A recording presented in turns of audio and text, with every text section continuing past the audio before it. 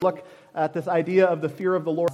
The interesting thing about this phrase in the book of Proverbs is that when it's mentioned, it's always in a positive connotation. It's always highlighting the better path that God has us to walk in, the better way that God wants us to live and do life. And so lots of times he'll give us a comparison like he does in verse number 7. He says, "The fear of the Lord is the beginning of knowledge, but fools despise wisdom and instruction." So he says those who fear the Lord have the opportunity to grow in their understanding. They have the opportunity to grow in their knowledge of who God is and in their relationship with Him. But those who reject the fear of the Lord are going to bring burdens upon themselves that they don't want to bear. And so as he talks about the fear of the Lord, it's never in a condemning way that we need to be fearful of the Lord where we're shaking and hiding in a closet. But it's talking about this idea of growing in knowledge, submitting our ways to the way of the Lord or the will of the Lord, and seeking to walk in His path. And so as we look at several different things tonight, several different passages tonight, let's keep that in mind, that it's calling us to something better. It's not holding us back. And that's really all the commands in the Word of God, isn't it? That God is calling us to something better. He's not holding us back. He's calling us to a higher way of living, not keeping something from us. And when we start to reverse that mindset and we begin to think that God is keeping something from us, that's when we start to rebel against God. And that's what we see happen, as we often say, all the way back in the Garden of Eden, right? When Adam and Eve heard what God had said, they believed it. But when Satan crept in and perverted what God had said, they began to think that God was holding something back from them. Therefore, they rebelled against God. The curse of sin came upon the world, and we're still fighting that mess today.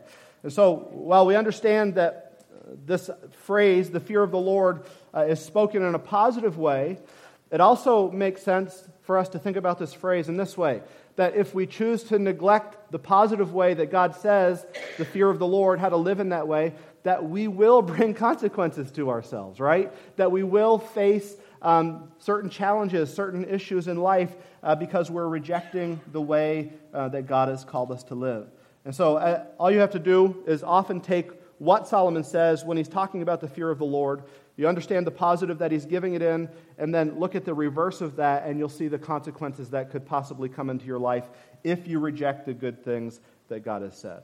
And so the fear of the Lord is a good thing. It's that reverential fear. It's that deep respect of God, knowing that God can do anything that God wants to do, and so you're desiring to walk in His ways, to follow in the path that He has given.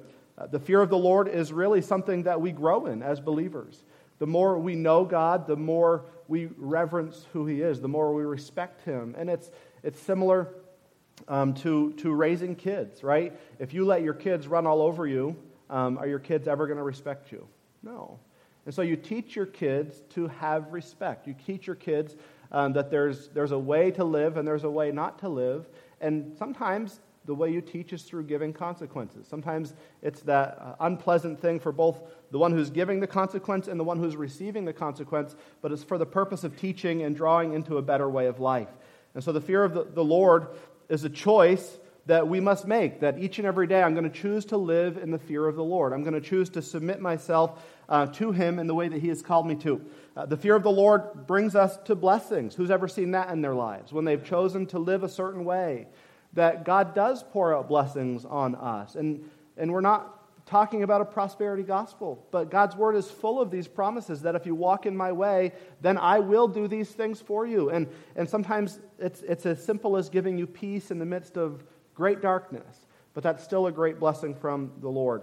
And then the fear of the Lord, it comforts us, it convicts us, it consoles us, and it corrects us. And so as Solomon and the other writers of the Proverbs, as they use this phrase, I think it's one that they use very carefully because they don't want us to have the wrong idea. They want us to understand it. They want us to live in it. And so when it's used with great intention. And so as we look at this phrase tonight, I pray that we would examine our own hearts to see if we really respect or reverence the Lord as He deserves. And we're going to see several principles tonight that hopefully will be a help to us in our daily life.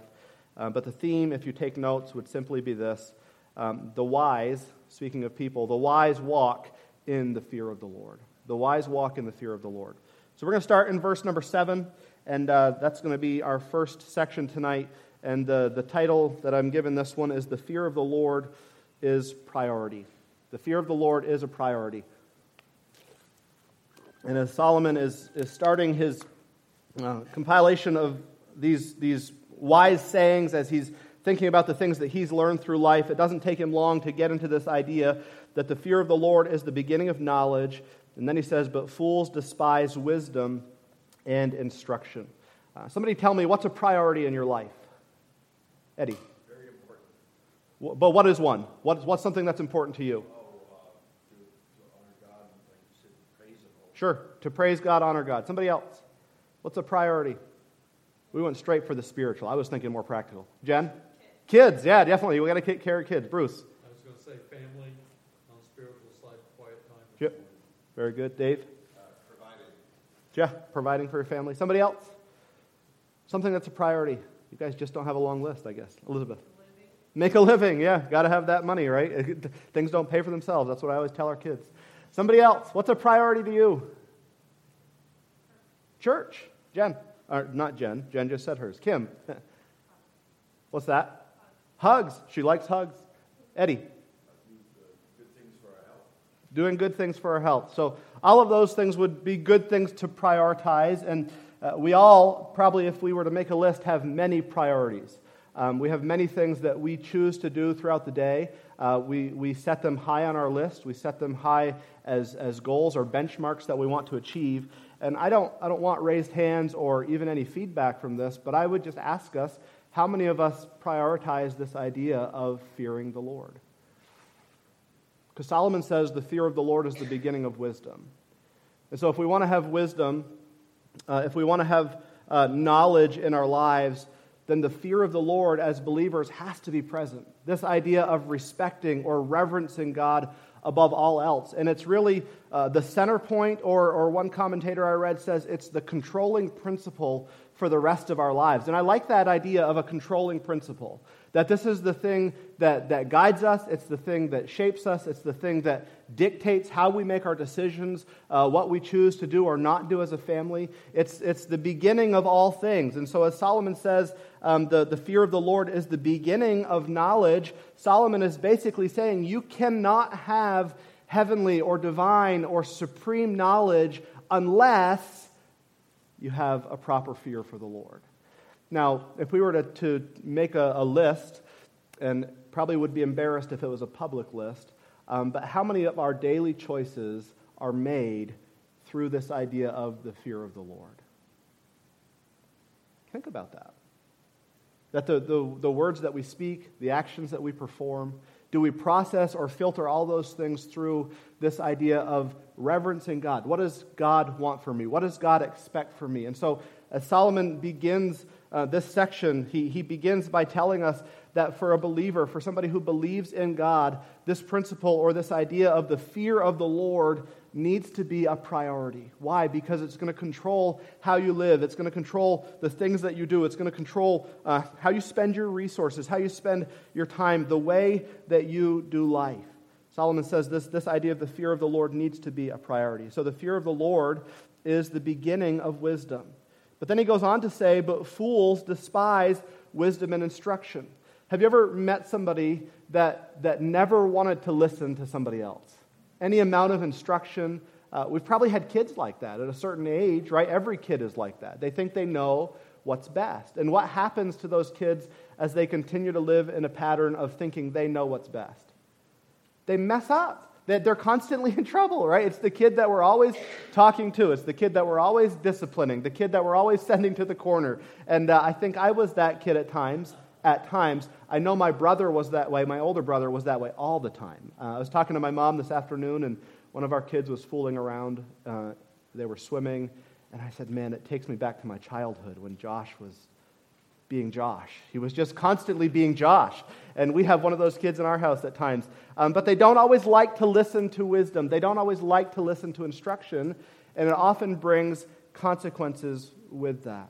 And so Solomon's saying, if we're believers, if we believe that God is the one true God, then a proper fear of Him or a right reverence of Him needs to be a priority in our lives, and it brings with it great knowledge, a great wisdom, great ability to make great decisions that will bring glory to the name of God.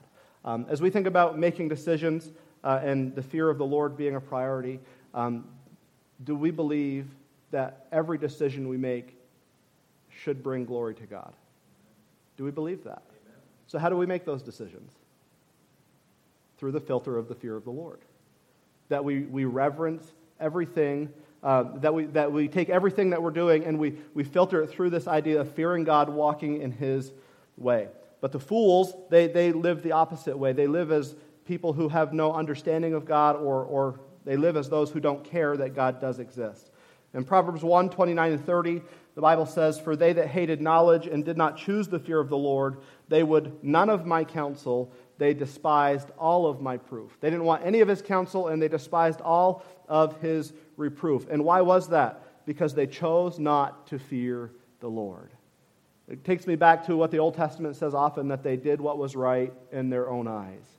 And where did that so often lead those people that made those decisions? Into bad places in life.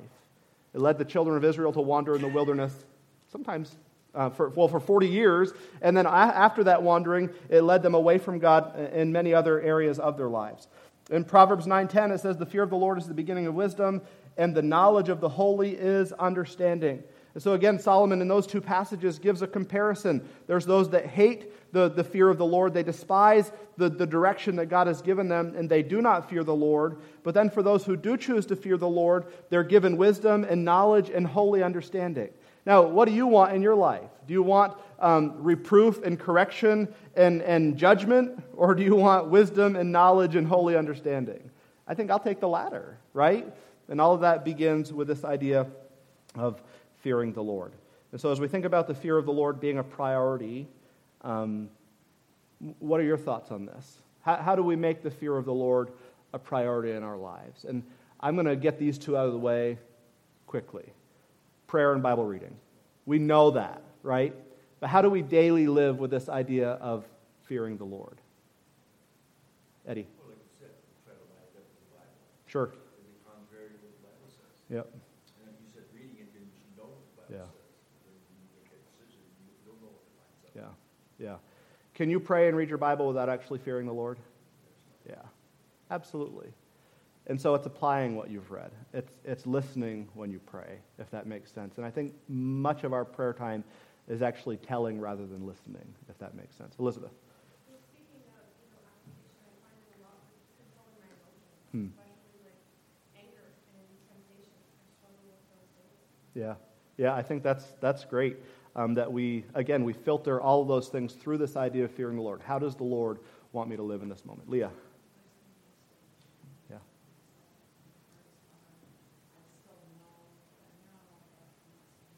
Yeah. Yeah. And those are tough moments, aren't they? It's tough when we know what we're supposed to do, but what does the Bible tell us? For him that knows to do good and doeth it not, to him it is what? It's sin. Now, we would often say that it's justified. To him that knows to do good and doesn't do it in that moment because of their circumstances that God understands, it's okay. That's not what the Bible says. If we know to do good and we don't do it, and we're choosing our way over God's way, then we have made the choice to sin, and that again goes all the way back to the beginning of the Bible in the Garden of Eden. Anybody else? Any thoughts on how we can play this out? Dave? I think, sometimes, a business will say, well, there's so many decisions to make. There's so many things that are going to be faced. We can't come up with the answers that we're going to have for all of them. But we can start with defining what our values are. And then we can define what are the principles that line up with those values. And if those are true, and if we apply this to our own personal situations, if we've got our values in mind, and if we know the principles of in general how we want to play that out, then when those thousands of decisions that we need to make every day come up, we should be able to fall back on those principles that we've developed, and not necessarily say, hold on a second, let me go see if Search the Bible. If we have our values and we have our principles laid out, we should be able to apply this knowledge and wisdom. Yeah. It's really seeing if it fits, right? Does the square block fit in the circle? Well, it doesn't fit. So what are we going to do? We're going to throw that out because it's not how God wants us to live. And so if you're a Christian and you're a serious Christian who knows the Word of God, don't we most often know what fits and what doesn't fit? We just choose not to listen. We choose not to walk in wisdom. We choose not to walk in the fear of the Lord.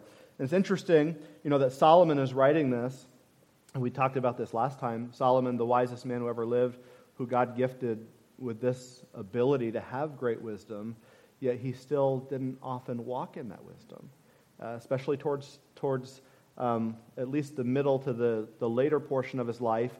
But it was brought up last time afterwards that it would appear that in some way Solomon had some sort of revival as he wrote the book of Ecclesiastes, and though he couldn't fix everything that he had done wrong, he does come back and say, hey, what's the conclusion of the whole matter? To fear God and keep His commandments, for this is the whole duty of man. And it's almost like he's the old man saying to the young men again, as he did in the book of Proverbs, you got to walk in the fear of the Lord. You got to walk in the way that God has called you to walk to make sure that your life lines up with what God's Word says. I like Paul's writing to the Philippians in Philippians 3:13 through 15. He says, "Brethren, I count not myself to have apprehended, but this one thing I do, forgetting those things which are behind and reaching forth unto those things which are before, I press toward the mark for the prize of the high calling of God in Christ Jesus. Let us therefore, as many as be perfect, be thus minded. And if anything ye be otherwise minded, God shall reveal even this unto you." I love that passage. Why? Because Paul's saying, hey, my only aim in life is to live for the glory of Christ, that He would be known, that my life would be a light to bring others to the truth of the gospel. And my desire, as Paul is speaking, Paul's desire for the church at Philippi was that they would live for the same purpose.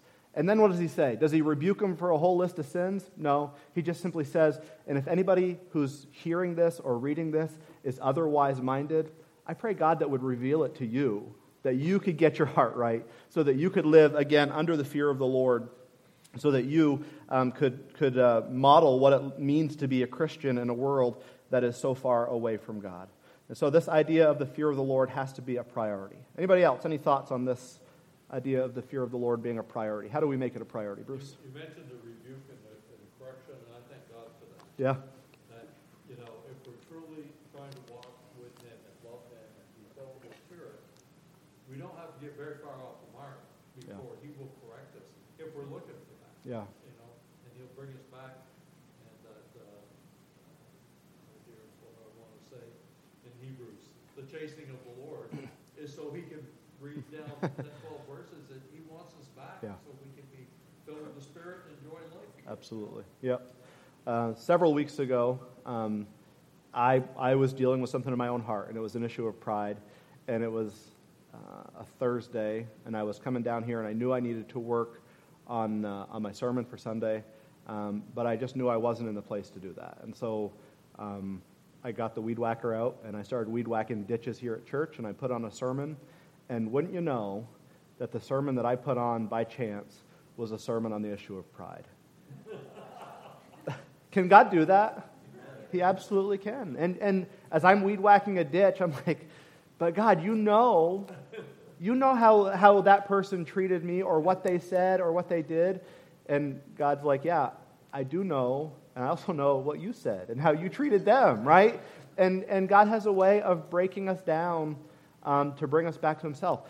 Rebuke is never fun. Chastening is never fun for the moment, but in the end, it's always something that brings rejoicing because it brings us back to the Father. And so, what did God teach me in that moment? To walk again in the fear of the Lord. If you have stepped out of line of making the fear of the Lord a priority, guess what? It's not too late. Just get back in line.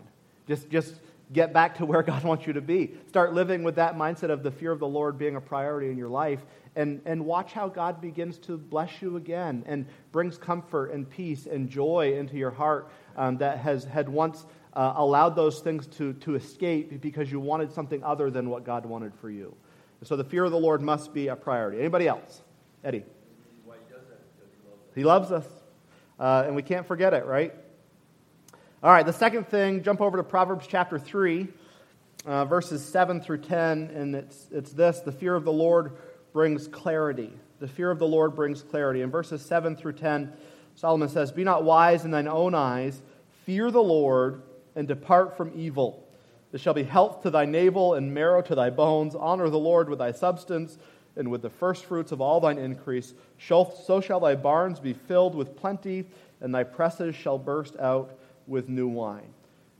Some people would say, hold up, this doesn't apply to us because most of us don't have barns that we're trying to fill or presses that we're pressing wine in, and so we can just skip this because it's not applicable in 2023.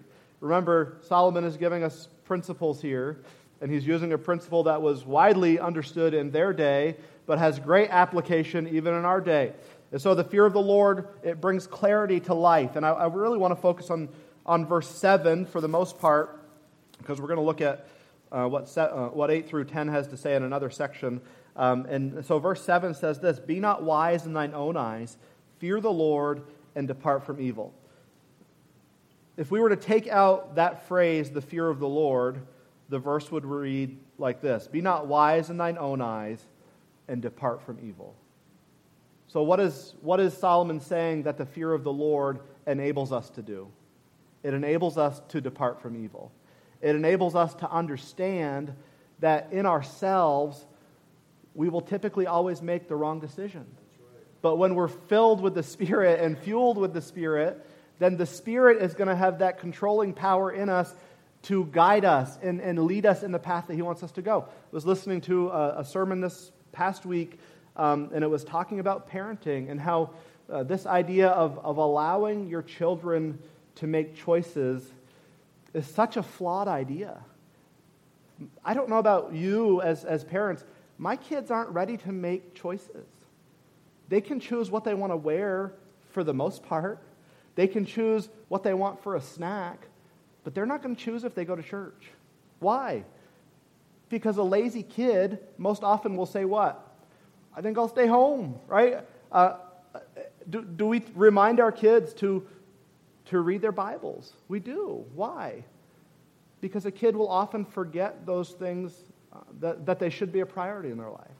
And so as we think about, and I don't want to get deep into this, but as we think about the situations in our world with all of the gender confusion, letting kids at the age of 14 decide what gender they're going to be and how they're going to live their lives, there's a whole lot of parents that are going to have to answer for a whole lot of things that their kids have found themselves in. But can we be honest with ourselves and say that it's not just a gender issue? That there's a whole lot of Christian parents who are going to have a whole lot of answering to do for the choices that they let their kids make in those teenage years. Why does God say honor your mother and father? Because your mother and father are the ones that are going to answer for the things that you do as a child. Do you believe that? Why do I want my kids to honor me? So that I can get my way in their life? No. I want my kids to honor me in part so that I can spare my kids from a lot of heartache that they don't need to experience in this life. I want to protect my kids. And so as Solomon is writing here, and he says, be not wise in thine own eyes, fear the Lord and depart from evil. Who's ever had a debate with your child over you reminding them that you know better than they know? I think we all have. And at the end of the day, what do we as parents have to do? Have to put your foot down. You have to say, we're going to do it my way. Why? Because a child's not able to make decisions of that magnitude at that age. They don't have all the information.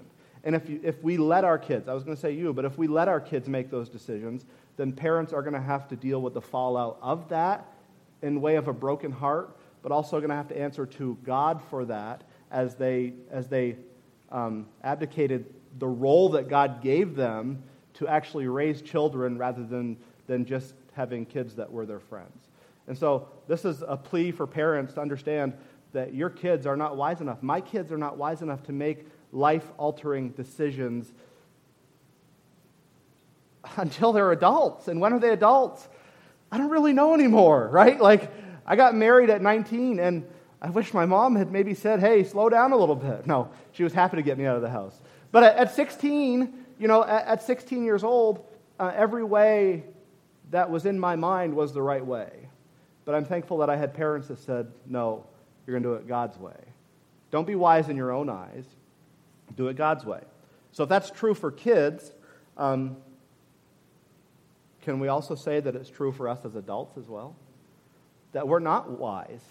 We think we're wise, but what does the Bible say? He who thinks he's wise is what? A fool. One who is choosing to do life his own way and setting aside the way that God wants him to go. And so Solomon says, be not wise in thine own eyes, fear the Lord, and depart from evil. And so if we want to have clarity in our lives, then again, we have to filter everything through this idea of the fear of the Lord. We have to filter everything through this idea that God's ways and my ways are not always going to line up. But as one who is seeking wisdom, I have to choose to walk in God's way. I have to choose to walk in the narrow way that God has established for his children to go in. And if I don't walk in that way, and I get on the path of my own way, then I'm going to bring destruction and chaos and calamity into my life. And so we understand that it happens with kids, but let's be honest, as adults, it happens to us as well. That we get so narrow-minded sometimes that the broad way looks like the narrow way, and we choose our will over God's will. But when we filter everything through the fear of the Lord, then it brings clarity into our lives. And so the verse says, don't be wise in your own eyes, but see things as God sees them. And this has been a prevailing problem since Adam and Eve were in the garden, doing things our way versus doing things God's way.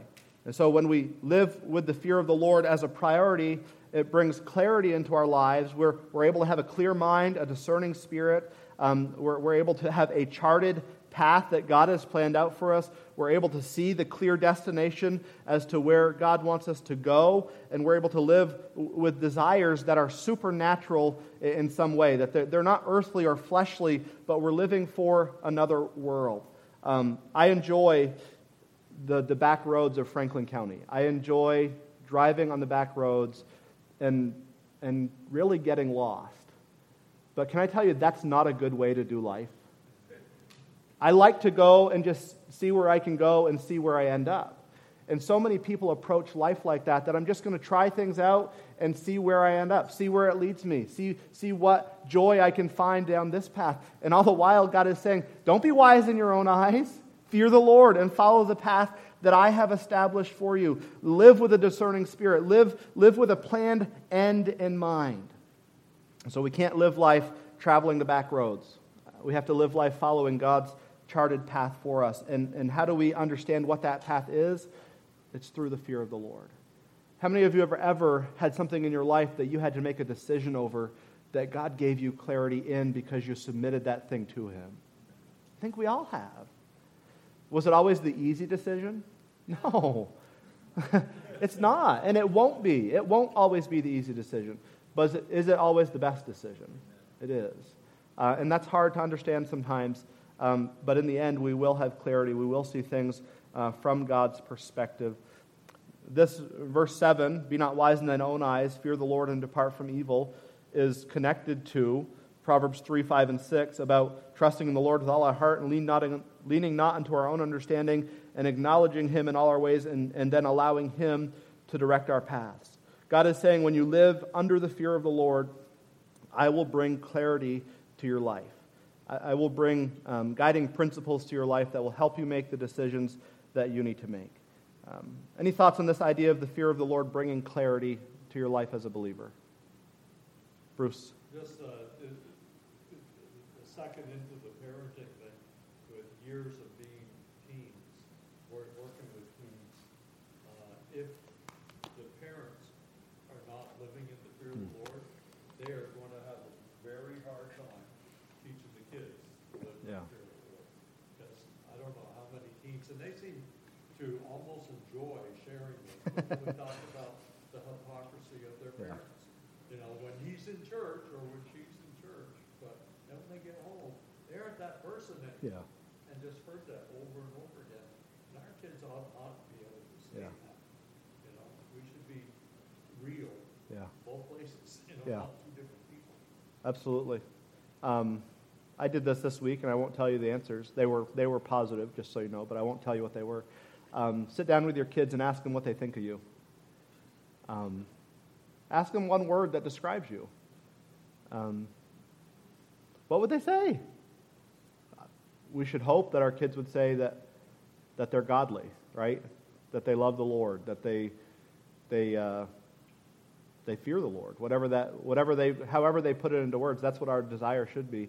But how many of us would say at times that maybe that's not how we should be described, because we go off course?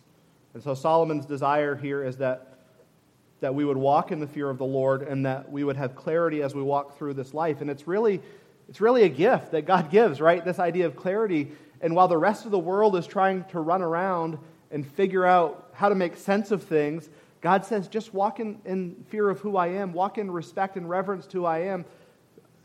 Understand the book that I've given you. Yield to the Spirit that I've placed within you. And you'll have a direct path to walk on. You'll be able to make decisions when everybody else is scratching their head. And so the fear of the Lord brings clarity. Anybody else have any thoughts on this? Yes, Elizabeth. Well, that's been my prayer every day lately. It's for clarity, and especially on recent issues, and listening and trying to hear His word. And He gave me one little nugget last week, and the word was easy. Yeah. Just keep trusting Him, right? And so as we think about this idea of the fear of the Lord bringing clarity, we have to ask then, what does the fear of the Lord bring clarity in? Well, Proverbs addresses these situations: relationships, finances, raising children, leading, serving, and decision-making. And I think that sums up a great majority of our lives, doesn't it? That those are the things that we often want clarity in. God, give me clarity. God, give me clarity. God, give me clarity. All right, I'm going to do it my own way now. And we often lead ourselves to failure, and then we get upset when it happens. And so if we want to have clarity in our lives, then we have to fear the Lord daily and live in that fear of the Lord, even when it doesn't make sense to our fleshly side or to those around us. We all have difficult decisions that we have to make, and we would be wise to process or filter those things through this idea of the fear of the Lord. And it's funny, regardless of how many times God does it, I always seem surprised when He gives clarity over a situation that I was stressed out and confused over. It's like, wow, God, you gave me an answer. And it's not an audible voice. It's that piece of the still small spirit within you saying, this is the path that I want you to go down. This is the thing that I want you to do. And so the fear of the Lord brings clarity. The fear of the Lord, number 3, is to flee from wickedness. So number 1 was the fear of the Lord is to be a priority. The fear of the Lord brings clarity. And the fear of the Lord is to flee from wickedness. In Proverbs 8 and verse number 13, another principle that Solomon puts forth, he says this: the fear of the Lord is to hate evil, pride, and arrogance, and the evil way, and the froward mouth do I hate. The fear of the Lord is to hate evil. And he goes on to give us this list. And I would dare say that this list is probably one that touches each of us in some way. We like it when there's a broad example given. So the fear of the Lord is to hate evil. Well, who would say they hate evil in here? We all do. Especially everybody else's evil, right? We hate everybody else's sins, the things that they struggle with, but then it's broken down for us. Well, what is evil? Well, it's pride and arrogance and the evil way and the froward mouth, the evil mouth, the wicked mouth. As we think about this idea of the fear of the Lord is to flee from wickedness, Solomon is giving us some wisdom here that we would be wise to pay attention to, because we often, as I said, look at the wickedness of others, and we can easily hate that, but we really need to hate the wickedness that's within us. Martin Luther said this: be careful not to measure your holiness by looking at other people's sins. Isn't that good? Don't you sometimes feel better when somebody sins a sin that you don't struggle with? Especially if you play the comparison game. That, man, I think that person's getting the upper edge on me on being a better Christian than I am.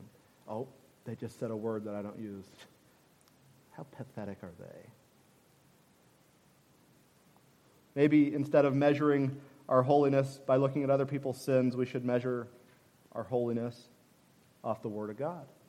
Now, we know we're holy because Christ has made us holy, but then He's called us to live in holiness. He's enabled us to live what He has made us. And so if we're going to live in that way, then we have to fear the Lord. And part of fearing the Lord is to flee from wickedness. I saw something the other day that was deeply convicting. It said how many Christians are opposed to what takes place in the month of June as far as all the gay pride stuff. They're opposed to what happens in public, but they're willing to let it go across their screens in the form of a TV show and enjoy it. Do we think about the wickedness that we allow in our lives? Our kids like to watch certain TV shows, and I feel like that list is getting smaller and smaller and smaller. And it's sad, because I remember waking up and watching, Saturday morning cartoons, and there was violence, but it was an Acme anvil getting dropped on a coyote, right? Like, it's not realistic violence.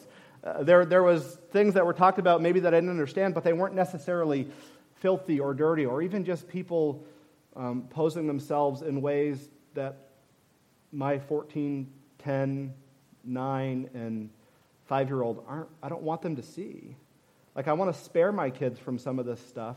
And so as parents, we have to make decisions. We have to flee from wickedness. It's funny, we don't have cable, not because we don't want cable, it's just cable's really expensive. And so we have some streaming services. And at night, Brianna loves it. But what are we watching right now? This Old House. Why? Because there's nothing in it that's wrong. It's clean. It's a building show, right? It's simple. I don't watch This Old House and struggle with lust. Maybe I want somebody's kitchen cabinets. I don't know. Maybe that's a problem that I have. But there's nothing in me in watching that show that is pulling me away from the person that God wants me to be. And so the fear of the Lord is to flee from evil. Well, what evil have we become comfortable with? What wickedness have we allowed? Well, I can handle that. And I've made those statements. I can handle seeing that, or I can handle listening to that. That's great that you can handle it, but should you be able to handle it? Well, it doesn't affect me. Well, maybe it's not a good thing that it doesn't affect you. Maybe it should affect us in ways that would cause us to grieve over things that we allow into our minds and into our ears and into our eyes. I used to preach on a lot as a youth pastor. Used to preach on music a lot, not because music is the worst thing in the world, but music is something that I struggled with as a teenager, and it was the message that the music held that would cause my mind to wander in all sorts of directions that it didn't need to go. And so I don't preach on this now. I'm going to share it because it's a personal principle that we live by, that we want our kids to live by. We don't listen to secular music. Why? Because there's so much in secular music that goes directly against the Word of God. It's a fun song. Well, what's the fun song about? Well, listen to the words. And most of the fun songs that at least are out nowadays are filled with something that a Christian shouldn't be involved in. You may disagree with me, and that's fine. I just wanted to give you an understanding of how in my life I've chosen to flee from wickedness. And a lot of the wickedness that I think we have to flee from in our day and age comes through the form of entertainment. It's the things that subtly sneak into our lives that if you were at my house and it came on the TV, I don't know why that was on there, right? If anybody else saw or heard something that maybe in the past or maybe even now that I let myself listen to or watch, that I would be deeply embarrassed or ashamed of. But who is with us? The Lord is. And I think that's something that we have to live with on our minds. To hate the evil way. To hate the evil way. What is the evil way? It's anything that is, in verse 13, it's pride, it's arrogance. And then he just says the evil way. The way that is against God, the way that is opposed to godliness, the way that is opposed to righteousness. And so I'm not going to tell you how to live your life because you have the Spirit of God in you. But I would say, kind of going back to what Dave was saying, that we should have some parameters and some guiding principles in our lives that says, this doesn't fit. And so I'm not going to keep trying to jam the square block into the round hole. Why? Because if I do, I'm going to break the toy. So we have to have these guiding principles that help us hate the evil way that is the way of the world. Do you think the enemy is conniving? Do you think he would try to sneak things into your life without you knowing it so that he could lure you to a place that he wants you to be? We absolutely have to believe that. We have to. I think it's Paul that says it, that Satan appears as a minister of light and his demons as angels of light. I can't remember how the exact passage goes, but of course he's going to make that which is evil look good and appealing and something that we would desire. That's exactly what he did in the garden. And so we have to hate the evil way. We have to flee from wickedness, whatever that wickedness is. And so as some questions to ask as we think through this thought of verse number 13, do we excuse sin in our lives? Well, it's okay because. Is sin ever okay? It's not. Is a swear word ever okay? It's not. Is in our world today, is are images that are almost pornographic ever okay? No. And yet, isn't that what so much of entertainment, as we call it today, is filled with? And so we have to hate the evil way.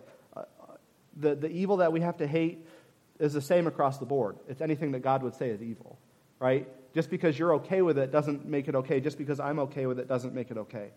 Stephen Covey, who is an author, he wrote several top-selling books and some that are on my list to read. He says this: sow a thought, reap an action; sow an action, reap a habit; sow a habit, reap a character; sow a character, reap a destiny. So how do you determine what your destiny is going to be from a practical holiness perspective? You choose to hate the evil way. Because once you start to love the evil or accept the evil or embrace the evil, it's going to have consequences in this life that you and I don't want to pay. And it may be us, but what does the Old Testament often speak of? How the sins of the fathers visited who? The third and fourth generations. That those things were passed down, that they were carried on. Proverbs 23:17 says, "Let not thine heart envy sinners, but be thou in the fear of the Lord all the day long." This kind of goes back to what the psalmist was talking about this morning, about living a life of praise while he had life in his being. Solomon is saying here, don't envy the evil in the world. And isn't it silly how we can often find ourselves envying the evil in the world? Then he says, be thou in the fear of the Lord all the day long. Live in the fear of the Lord. And to live in the fear of the Lord is to flee from wickedness. I'm going to jump to the last one. If you have any thoughts afterwards on that one, certainly be glad to talk to you. And that one was heavy, and I know it was, but understand it was heavy for me before it was heavy in this room. But the fourth one is simply this: the fear of the Lord brings blessing. So we'll end on a good note. In Proverbs 10, in verse number 27, it says this: the fear of the Lord prolongeth days, but the years of the wicked shall be shortened. Proverbs 14, verse 26 says this: in the fear of the Lord is strong confidence, and his children shall have a place of refuge. Proverbs 14:27 says, the fear of the Lord is a fountain of life, to depart from the snares of death. And then Psalm 1, I know it's not a proverb, but I want to read it. It says, blessed is the man that walketh not in the counsel of the ungodly, nor standeth in the way of sinners, nor sitteth in the seat of the scornful. But his delight is in the law of the Lord, and in his law doth he meditate day and night. And he shall be like a tree planted by the rivers of waters, that bringeth forth his fruit in his season. His leaf also shall not wither, and whatsoever he doeth shall prosper. The ungodly are not so, but are like the chaff which the wind driveth away. Therefore the ungodly shall not stand in the judgment, nor sinners in the congregation of the righteous. For the Lord knoweth the way of the righteous, but the way of the ungodly shall perish. Do we believe that living in the fear of the Lord brings blessings? I think we have to. We have to believe that. Why? Because it's what the Bible says. And some of these blessings are principles. Some of them are promises. Verse 27 of chapter 10 again says, "The fear of the Lord prolongeth the days, but the wicked shall be shortened." Does that mean that every righteous person is going to live a long life on this earth? Well, no. Because there's many righteous people who have died young. So that doesn't make sense. So this is a principle that the I almost said the proverbist, that Solomon is making. And it's this idea that your days are going to be prolonged, your days are going to be full. That they're going to have great purpose, that they're going to have great meaning, and that your legacy is going to live on. That the principles that you live by, that they'll be passed down to generations to come. And though you won't want people to speak of you, what will people do? They'll speak of you. Why? Because you had an impact, because I had an impact in their life. Verses 26 and 27 of Proverbs 14 again says, "In the fear of the Lord is strong confidence." Who needs confidence in this world when it comes to all of the issues of life? We all do. We all at times waffle back and forth, not knowing what to do or how to live or where to go or anything really. But when we fear the Lord, there's a strong confidence. And then what does he say? That his children shall have a place of refuge. That refuge, I think, in part is in the Lord himself. But shouldn't our children be able to find refuge in us as parents? That we're going to guide them in a way that would lead them to righteousness, that would lead them to holiness, that would lead them to a life that God would desire. It says later on in that passage, the fear of the Lord is a fountain of life, to depart from the snares of death. Doesn't that fountain of life just sound appealing? That our life is, again, full and vibrant and joyful and rejoicing. Well, it's found in the fear of the Lord. And then as the psalmist wrote, Psalm 1, he tells us that when we walk in the fear of the Lord, he doesn't use those words, but when we walk in the fear of the Lord, what's God going to do? He's going to plant us by rivers of water. And our leaf is not going to wither, but it's going to produce fruit in his season. It's going to be a flourishing tree that when others walk by it, they say, "Man, everything else is dying, but look at that tree. Everything else has no fruit, but look at that tree. It's full of fruit." And so these promises or this idea of the fear of the Lord bringing blessing, again, we can't turn it into this idea of a prosperity mentality that everything we do because we fear the Lord is going to cause us to grow in wealth and possessions and all these things, riches. But it's speaking spiritually. He's speaking to spiritual people. And if we want to flourish in a spiritual way, then we have to live in the way that God has put forth in his word. It's no secret that following God leads to the blessed life. But what does that blessed life look like? Well, read the Beatitudes in Matthew chapter 5. And one of the Beatitudes is that happy are you or blessed are you when they persecute you for my name's sake. So the blessed life, the fear of the Lord, doesn't always mean physical prosperity in the ideas that this world would put forth, but it means a spiritual prosperity that nobody can take away from you. Nobody can take away from you. Nobody can strip us of this thing that God has promised to us. And so the fear of the Lord brings blessings, and the question we have to ask is do we want the blessings that the fear of the Lord brings? I think we often get our eyes fixed on the blessings that we think maybe we're owed, or it would be really cool if God did this, and maybe it would be really cool if God did that. But God hasn't promised us some of those things that we sometimes desire, but the promises that he has given us should be enough to desire to live in the fear of the Lord. And so as Solomon is writing here, he's reminding us that the fear of the Lord does bring blessings in our lives, but also in the lives of those around us. Any thoughts on this idea of the fear of the Lord bringing blessings? Eddie? Sure. Yeah, God's favor is God's blessing, right? The two go hand in hand. And again, that favor is not always earthly. We have the favor of God because we are in Christ, because we have been redeemed and saved through the blood of Christ. And that favor extends sometimes to the things that we face in this life from an earthly perspective. Anybody else? Yes, Heidi. A few months ago, I needed to replace my Bible because it was falling apart, and I typically like to buy study Bibles. And I couldn't get the one that I wanted, so I went with a Charles Stanley Life Principles Bible, thinking it was kind of being that same because I like his preaching. And so it's been quite a revelation reading these things because it's a helpful thing, but a different perspective altogether. Anyway, he has a note in here, and it's dealing with wisdom, so I just wanted to share, because I am notoriously guilty for having the analytical mind. I feel like a squirrel where, no, I think I'll go this way. No, I'll go that way, and it gets overwhelming in my brain. But it slapped me in the head. It's not the first time I've read this, but it says, because God loves us, we have no need to worry about the future. He has a plan not only for our life, but also for every problem we face. Oswald Chambers said, all our fret and worry is caused by calculating without God. Yeah, that's a good thought. That's a good thought. And I like what Oswald Chambers says, or whoever said it, about God holding all these things in his hand. To piggyback on that, I was listening to something the other day, and they were talking about this. The Hebrew idea of God holding things in his hand was not necessarily the palm of his hand, but it was in his fingertips. And when you hold something in your fingertips, you're a lot more gentle and delicate with it.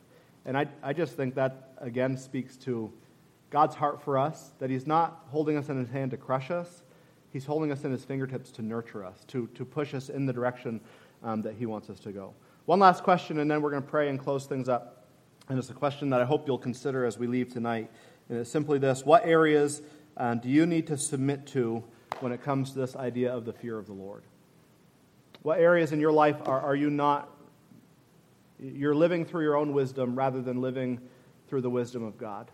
Solomon says we should do everything through the fear of the Lord, to reverence him, to think about him, to consult him, not in a group of others that we're consulting, but to consult him alone and see what he has to say about a matter and then choose to walk in that way.